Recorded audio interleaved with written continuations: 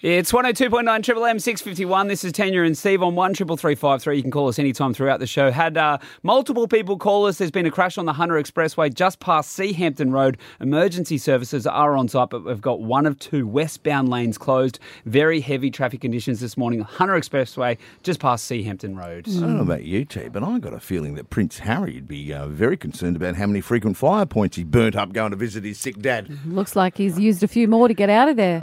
But the reports are that he's already left London. We thought we'd zip back over and find out what the lay of the land is with all of this going on with King Charles, cancer, Prince Harry making the dashing visit. Let's see, shall we? Peter Anderson is our UK correspondent, London-based reporter. He's with us. G'day, Peter. Tanya, good morning to you, and good morning, guys. And I think I'm speaking to you for longer than Prince Harry has spent in the UK. Absolutely. You mentioned his air miles. It was a 16,000-kilometre round trip. He spent, I think in total, it will be around 20 hours in the air, 2 flights, each of around 10 hours. And he only spent 24 hours in the UK. And during that time, he managed just one meeting up with his father. They met up at Clarence House, the King's official London residence. And as you say, they spent 45 minutes together. We understand, not confirmed, but we understand that Harry was actually late to that meeting. So had he got there on time, he might have actually spent 47, possibly 48 minutes with his father.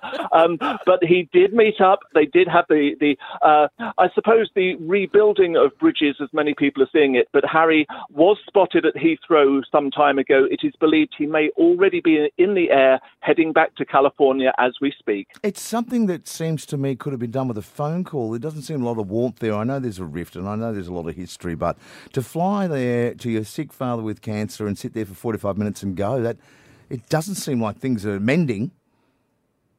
Not as well as many people would like to see. And what was fascinating, we have had confirmation that Harry met up with King Charles, as was expected. But what was fascinating as well, Prince Harry flew into Heathrow. He flew out of Heathrow. Just a few miles from Heathrow is Windsor. And today, Prince William has been at Windsor carrying out official duties, handing out honours just a few miles from his brother.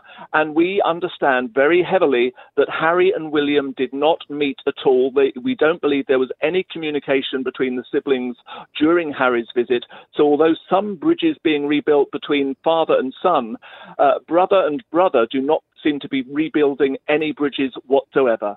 Yeah, you'd think if there was a bit of love and tenderness there that maybe even a visit to see his sister-in-law, who's obviously not been well either. No indication at all that Harry saw anybody other than his father, King Charles. So no contact with William, no contact with Kate.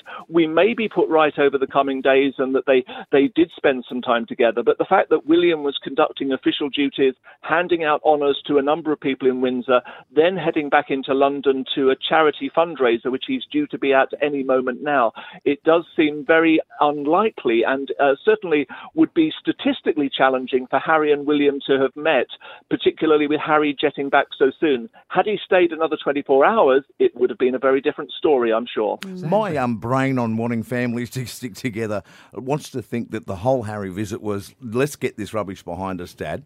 You're not well. How about I get Megan the kids and we come over for a while? You know, I don't know. I wanted it to be, but who knows? But Peter, I reminded myself of some of the comments that Harry made in the book last night, and things like, his stepmother kind of witchy poo. Yeah, like terrible things. He sort of said that Kate was, the perfect person for William to marry. Nothing about love. All of these terrible things that he actually said about his family members. I wouldn't want to make time to see him either.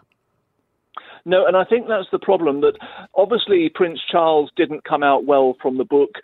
Prince William didn't come out well from the book, but I think it was their partners. As you say, Camilla was spoken of in very vicious terms in the book, or that's certainly how it is seen by people, and Kate came out of it very badly. And so therefore, I think King Charles and Prince William, understandably very defensive of their wives, who have been rubbished by a close family member in a very public way, and particularly when there are accusations continuing to fly around that Harry's main motivation is to get the money coming in. That may seem cruel, but people are saying, that already many of the deals seem to be drying up or in question in the States. He and Meghan need to get some cash and are being perceived as stabbing their loved ones in the back in an effort to earn a few more dollars. They would dispute that, I'm sure, but it doesn't do much for family connections and friendly relationships. Not a good track record to kind of go, no, we're not doing that. Yeah, so, exactly. Well. Well, Peter, it's lovely to talk with you again. Thank you so much for your time.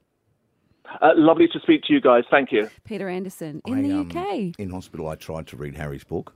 Oh, right. What was it called? Wah. Spare. Yeah, wah. I couldn't.